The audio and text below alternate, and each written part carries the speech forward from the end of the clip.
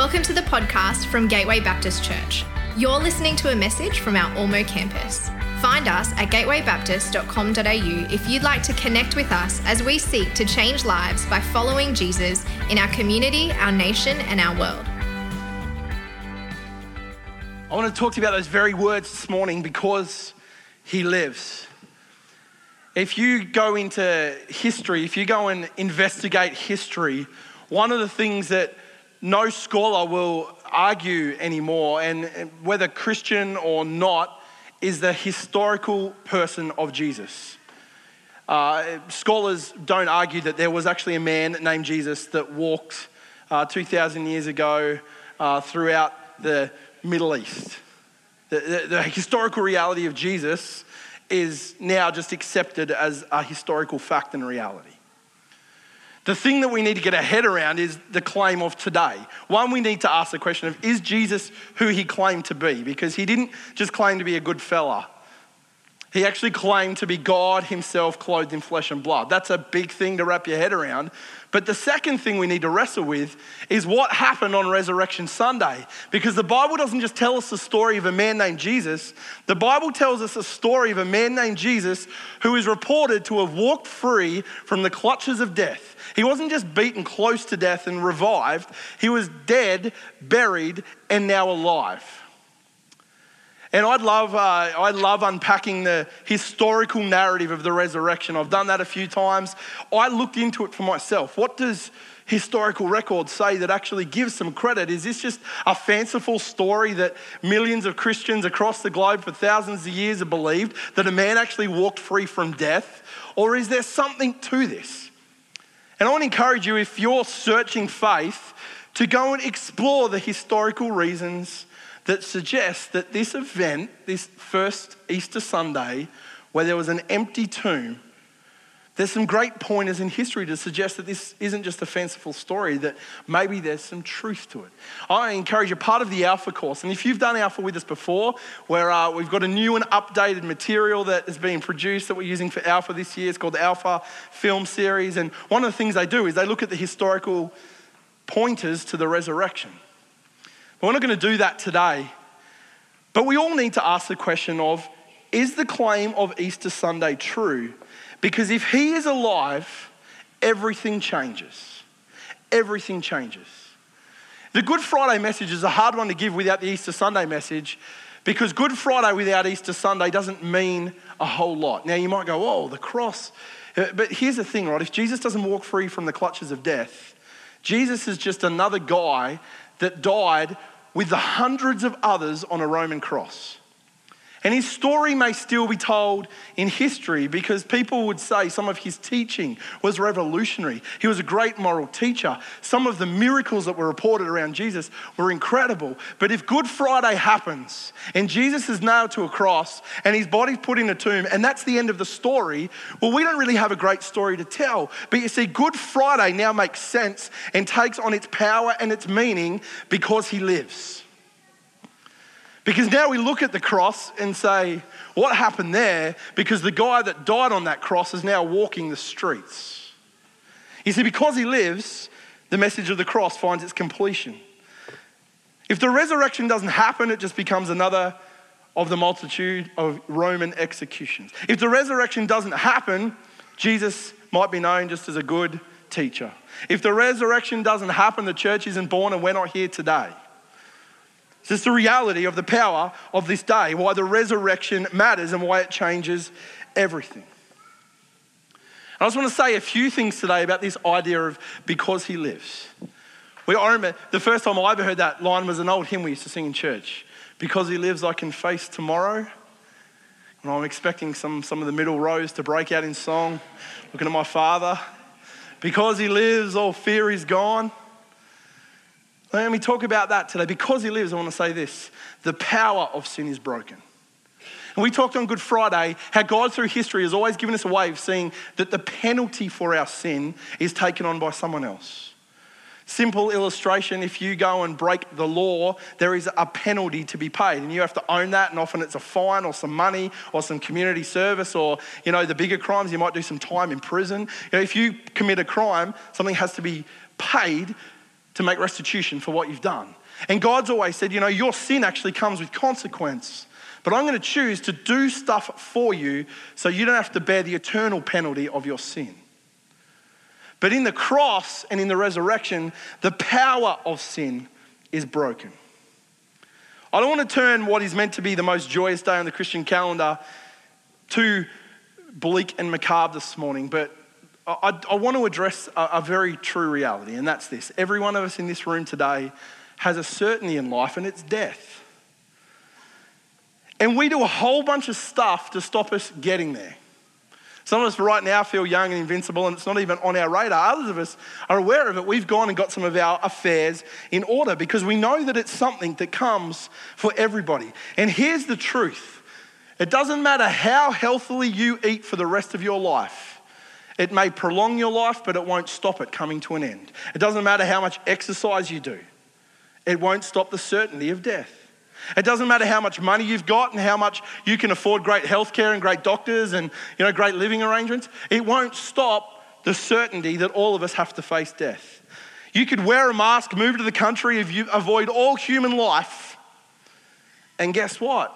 One day, you will still come to a point where you too have to face death. All of those other things, healthy eating, exercise, money, wearing a mask, moving to the country, they might prolong life, but they'll never stop it from coming to an end.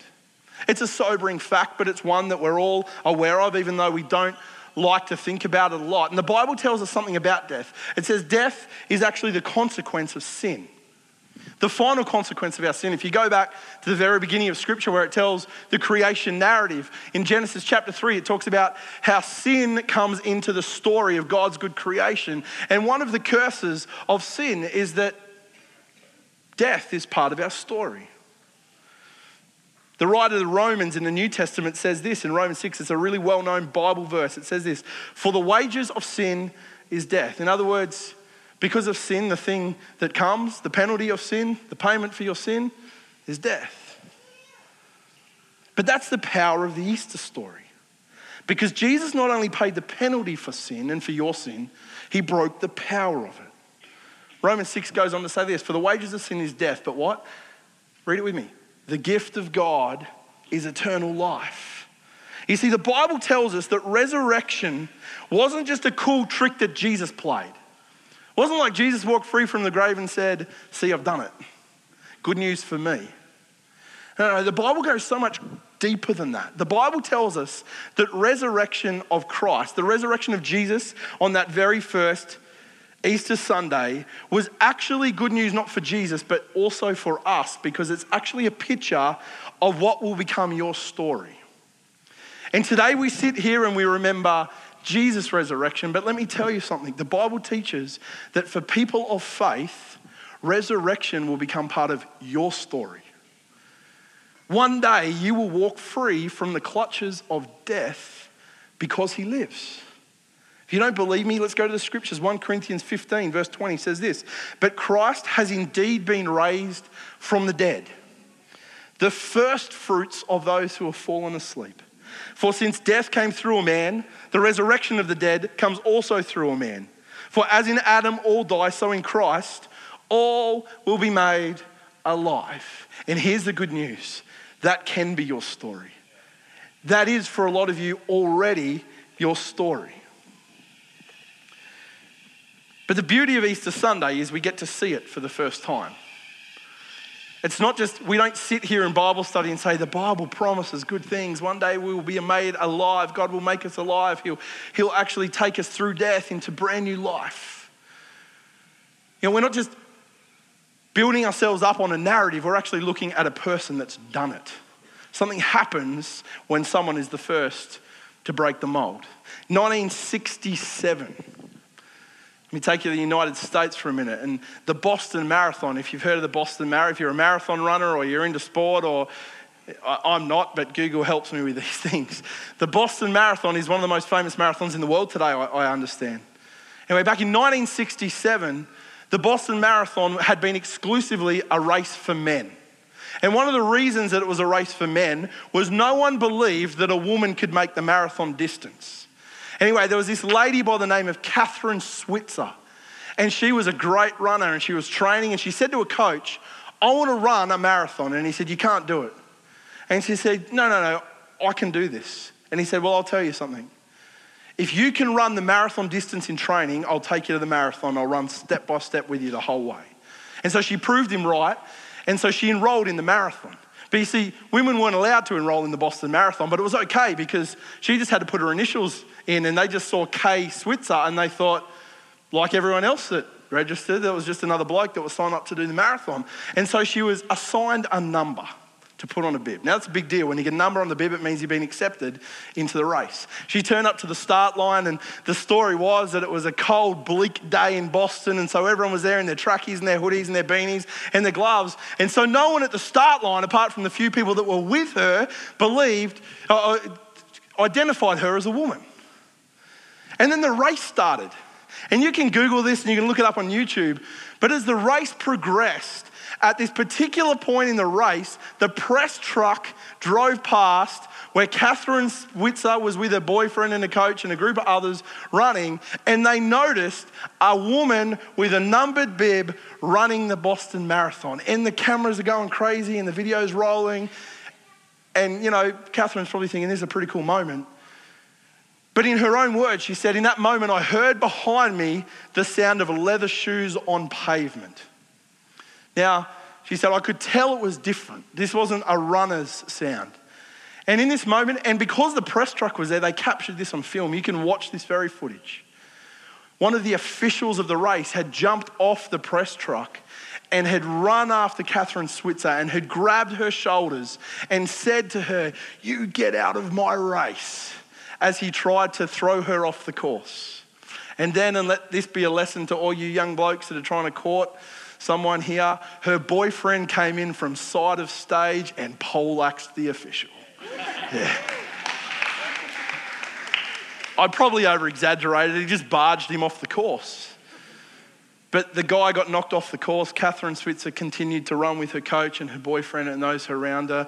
And she said she was so overcome with anger in that moment, the way she'd been treated. But she said, I got a few more miles down the road and I decided that you can't finish a marathon if your heart's filled with anger. So I let it go. And I said to myself, I have to finish this race. And guess what? She did. The first woman to ever compete the Boston Marathon. But you know what happened when she completed it? A new narrative was spoken to a whole bunch of others that this is now possible. And Catherine Switzer's gone on to be an advocate for, she was very instrumental in lobbying the International Olympic Committee, getting the marathon into the Olympics for women. And she's run hundreds of marathons all over the world, coordinated hundreds of marathons all over the world for women. Because you know what? She proved that it was possible. And because she was the first that went through, there was a whole generation of others that said, this is not just a good narrative anymore, this is now truth. We can do this. You know what? Because Jesus walked free from the grave, it wasn't just a good narrative in the biblical story, it was a new truth that was spoken, saying, I'm not just going to tell you that one day you can know life, I'm going to show you what it looks like. And I want you not just to gaze upon my broken body that was pulled off that cross, I want you to gaze into that empty tomb because there's nobody there. Because why do you look for the living amongst the dead? He is not here. He has risen. And in his resurrection, the power of sin was broken. And Jesus' resurrection shows us that death no longer has the last say for him, and now it doesn't have the last say for you. Today, I want you to know that your past is dealt with and your future is given hope because he lives. That's good news. And I could finish there, but I'm not going to. Because I know all the kids are in and all the parents love it when I preach long when all the kids are in. No. Kids, I'm going to get you involved in this next little bit because I want to say this. Because he lives, not just is the power of sin in your life broken. This isn't just something that God's done for you in your past and something that we look forward to in the future. It's not just a past and a future activity. It's a present activity as well. Because he lives, your present life takes on brand new purpose. Something changes when we believe in resurrection. Now I've got a little illustration. I'd love to use some kids. How do I do this? I can't pick you because you're my son. Sam, come on, you can help me. Xavier, I'm just picking some kids I know here. Come stand over here. I met a Bella on the way into church. Bella, yes. Come join me. Can we give these three a hand? Now, just a little hint. Remember today we're celebrating the empty tomb. So this is good news, Xavier. Don't be worried, mate. I'm giving you chocolate. And you don't have to say anything. You don't have to sing. You don't have to dance. You just got to finish my sermon. Is that okay? Okay. Who likes crunchy eggs? Ooh. Put your hands out, guys. Yeah, Xavier, do you like crunchy eggs? Do you reckon Mum and Dad are going to let you have some? Don't worry. I said you can. Put your hands out, buddy. I'm going to give these to you. These are yours. Happy Easter. 5-second rule, Xavier. Here you go, bud. Yeah. Who's jealous now that they weren't sitting in the second row? Yeah, Bella, have some eggs. Yeah, have a few more. I'm feeling generous today. Okay. Sam, how many you got? A lot. You want a few more? No, thanks. What? How much chocolate did you have for breakfast, buddy? None. Okay. Now, we'll play a little game with you, right? Just remember the empty tomb. Just a hint, because I don't want to rip you off today. I have a bucket here. It's hidden. Now, there may or may not be something in this bucket. Okay? May or may not be something in this bucket. But here's the game we're going to play, right? And Xavier, you can go first. You have a choice. You can either choose to have what's in this bucket if there's something in there, or you can take all those eggs, they're yours, no one will take them off you. Mum and Dad will tell you, because I said so, that you're allowed to eat them through church. Is that all right, Mum and Dad? No. You do what your parents tell you. Don't ever listen to me. Do what they tell you. I get bad emails when I tell kids to eat too much chocolate in church. Okay, but here's the thing, Xavier. Every crunchy egg I just gave you is yours, unless you choose to share what's in the bucket. Now, there's a risk, because there may not be anything happening today. And let me give you a hint. It's Easter Sunday, the tomb was empty. Okay. But you need to hand me your eggs, and then if you hand me your eggs, you get to share what's in the bucket. Right? Or you can keep your eggs and go sit down right now and I'll give you a big cheer.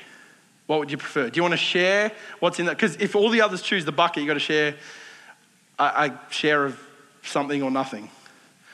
But I get all your eggs. What do you want to do? Hold on to your eggs? Or do you want to share what's in the bucket? It's a big choice. I'll let you think about that for 1 second, okay? Do you want the eggs? It's hard. It is hard. Because you don't know if there's anything in there, do you? And you don't know if I'm just being sneaky on Easter Sunday. Remember, the tomb was empty, Xavier. Trying to be helpful here, Sam. Sam. Hello. What would you like to do? I would like to keep my eggs. You would like to keep your eggs. And you didn't take more. Well, can you give Sam a big hand? He's got a good time in the service. You can sit down, buddy. Have you thought about it yet, Xavier? You're dropping your eggs everywhere, mate. I'm going to pick them up for you. Don't drop them. Don't drop them. Do you want to keep your eggs or do you want to share what's in the bucket? I might keep my eggs. Yeah, and keep your eggs. Okay, you can take some more. There you go. Oh. He's got a good capacity to grab a lot of eggs in one hand. Bella, my illustration might be falling down right now. Would you like to keep your eggs or share what's in the bucket? Yeah, come on. Thank you. Who would like some eggs? Later.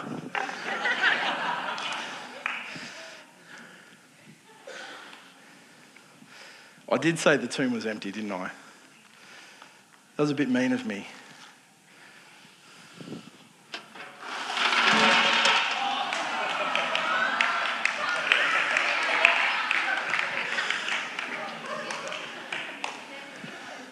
Bella, they're all yours. You chose wisely. Okay. No, I promised I'd give you a couple, because I actually told Bella what was in the bucket before she came. Would we give Bella a huge hand as she takes a seat this morning? Now, Xavier.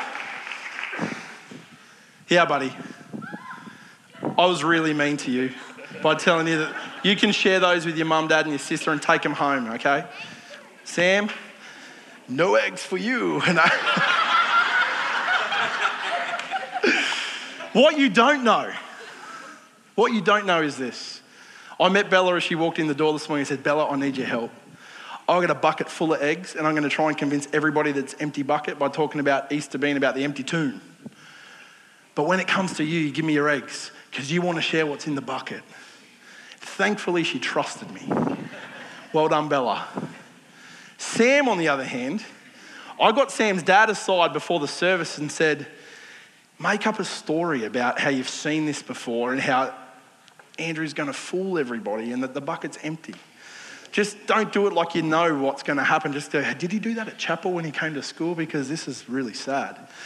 And then James walked into prayer where Sam was and said, are you doing that empty bucket thing again? Oh, man. So we made Sam believe there was nothing in the bucket because we're mean. Sam, you're a good sport, buddy.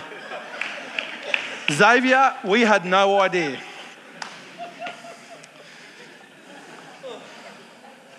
We should sing because that's, no.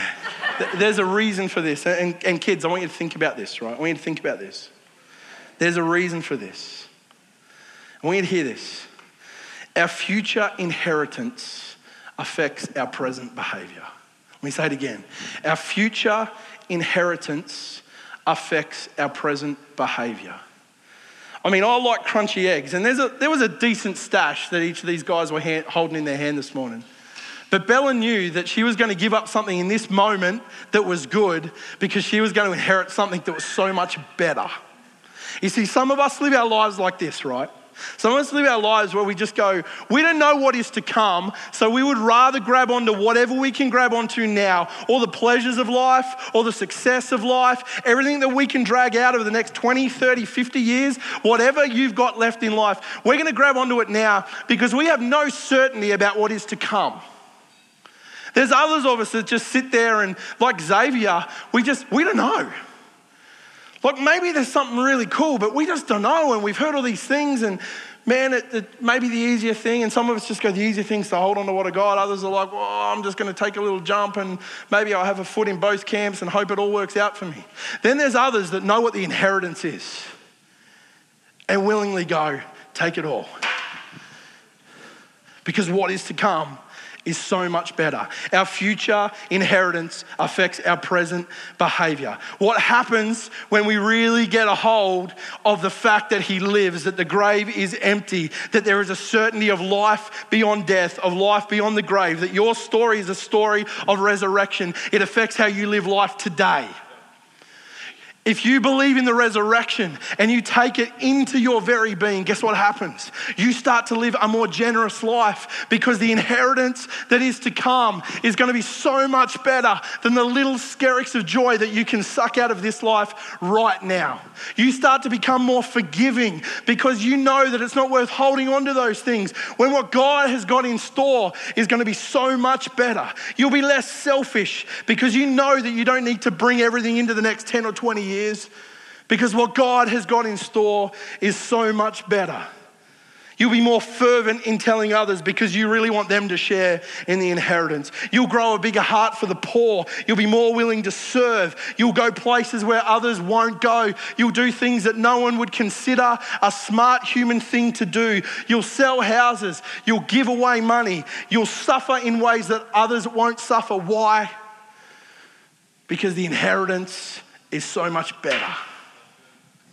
And one of the greatest historical markers at the truth of the resurrection is the fact that the Bible tells us that after Jesus died on the cross, his disciples, his closest friends and followers, were locked in fear in an upper room. They were locked in fear in a room. They were so scared about what would come next because Jesus, their guy, their main guy, the one that they've been cheering on, had been nailed to a cross and they saw what happened to him. And surely in their heart, they were thinking, well, what happens to us? We need to let this thing go away. We need to stay out of reach of people. We need to hide away. Let's lock the doors. We're not sure what comes next. They were filled with fear and trepidation at what comes next. And then guess what? Jesus walks into the room. And history tells us that a bunch of scared individuals in a room became powerhouses in the sharing of the story of Jesus. History tells us that all the disciples, bar John, who dies on an island in isolation because of his faith, all the others were probably martyred or lost their life because they professed faith in Jesus. And you know why? What changed for them? Not that suddenly all the information connected in their heart. The thing that changed for them was they saw the risen Christ. If you encounter the living Christ, everything changes. Your future inheritance affects your present behavior. 1 Corinthians chapter 15, which I read from before, is a really long passage on the resurrection. It's a great passage to read. Go read it later. It tells you about, it just gives us a glimpse of what it looks like for us. But after this big discussion on the resurrection and what it means for Jesus, what it means for us, Paul in the last verse 58 says this: therefore, in other words, I've told you all this stuff about the resurrection. Therefore, my dear brothers and sisters, stand firm, let nothing move you. Always give yourself fully to the work of the Lord, and listen to this, because you know that your labor in the Lord is not in vain. The things you do for Jesus in the present have echoes that go into all of eternity. The people that you love, the poor that you feed, the kids that you teach, the houses that you build, all the things you do in the name of Jesus and to the glory of him have echoes into eternity. Not one act in this life will return void because he lives. So let me ask you one last question on this Easter Sunday. Are you in? Will you follow? You get the band to come now. Will you follow? Because he lives, will you follow? Will you follow not a dead saviour or a great ideal or a new ideology or some great teaching or some roadmap for life? Will you follow the living Christ who walked free from the clutches of death and invites you into a life that will one day walk free from the clutches of death and into all eternity? Will you follow Christ into this very moment, into the next step that you take, into your workplace this week, bringing to bear on earth the kingdom of heaven as Jesus did? Will you follow?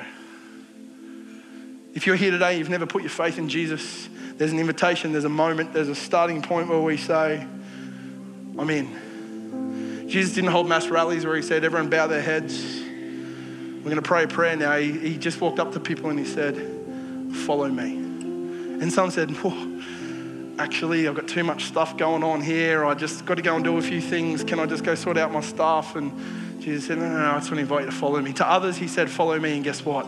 They dropped everything and said, whatever you need me to do, Jesus, here I come. And it's the same invitation for us. Will you follow? In just a moment, we're going to pray. We do this every time we gather. So if you've been here, you've experienced this, but it gives you the chance to say for the first time, I want to follow. Today, the invitation for you, spoken to you, is will you follow? And if you've never said yes before, we would love to give you some words to help you say to Jesus, yep, I'm in. Let's do this. Be the best adventure you ever sign up for. And it's one that walks through death into resurrection. It's a good ending to your story when you choose to follow Jesus. The second thing I want to invite is maybe you are here and you are a person of faith. You've said yes to following Jesus, but you've never actually gone through the action of baptism. Listen to what Romans 6 says. It says, don't you know that all who were baptized into Christ Jesus were baptized into his death? You see, baptism has very strong connection to this Easter weekend. When you're baptized and you get immersed in the water, you're baptized into Christ Jesus and into his death. So therefore, we are buried with him through baptism into death, in order that just as Christ was raised from the dead through the glory of the Father, we too may live a new life. For if we've been united with him in a death like his, we will certainly also be united with him in a resurrection like his. Baptism isn't the act of salvation. Getting baptism isn't the thing that makes you right with God, but it is a step of obedience, because Jesus said, go and get baptized. It's actually a visible sign to everybody that you're entering into my story, that you're dying to your old self and you're rising into brand new life in me. That's what baptism is. It's a symbolic thing that tells everybody that you've made a decision to follow. So the first step is, will you follow? Yep. Well, let's go get baptized. If you've never been baptized, you're a follower of Jesus, the time has come. Baptism isn't about maturity, it's not about having all the answers. It's not about getting it all right. It's just the next step in your Christian journey. When you say, I will follow, then you say, let's find some water. I just decided this morning it'd be really cool on camp if we baptise some people in Christmas Creek. So we're going to do that on the Sunday of camp. After the morning session, we're going to work out a time to go and baptise some people. So if you've never been baptised, you're coming on camp, the time is now. I'd love you to grab one of those Connect cards you find on your seat. As we finish today, fill it in, hand it to one of our welcomers. Say, I want to get baptised, and we will help you make that happen. Finally, will you follow? Will you follow in obedience into the waters of baptism? And finally, will you just choose to give your life right now? Not holding on to the skerricks of goodness that this world and this life offers, but giving everything for the inheritance that is to come. If you're currently living a life that's all about you, maybe on this Easter Sunday, the invitation and the challenge is that you walk out of this place going, okay, Jesus, help me find a way to start to use my life to bless others. Finding my place to serve and to help and to encourage and to bless, whatever that may be. Would you pray with me? Thank you, Jesus, for an empty tomb. Everything is different now. Thank you for the invitation of the empty tomb is that the living Christ that walked out of it is the one that now looks at us and invites us to follow wherever you may choose to go. In church, right across this place today, if you've never made that decision to follow Jesus, he is speaking to you right in this moment. He's asking you the question, will you follow me? And there's no hoops he's giving you to jump through. There's no expectation that you're going to get everything right tomorrow. He wants to change you and transform you, but his invitation is an invitation of love. And he's just speaking to you right now, will you follow? And if you've never decided to say yes to following Jesus, can I just ask right now, while everyone else is in prayer, would you just raise your hand so I can see it? Because we're going to pray with you in just a moment. Your journey starts today. Good day to start on Easter Sunday. Anyone here for the first time today wants to say, yes, I want to follow Jesus? Just raise your hand so I can see it. And we'll pray with you in just a minute. God bless you. God bless you. Is there anyone else? Is there anyone else here today who wants to join with them?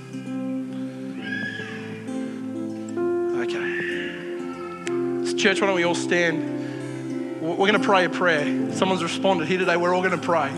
This is your prayer for the very first time today. Won't you pray this with me? Jesus just says, will you follow? And here's our chance to respond. Let's pray it out loud together. Jesus Christ, I'm sorry for the things I've done wrong in my life.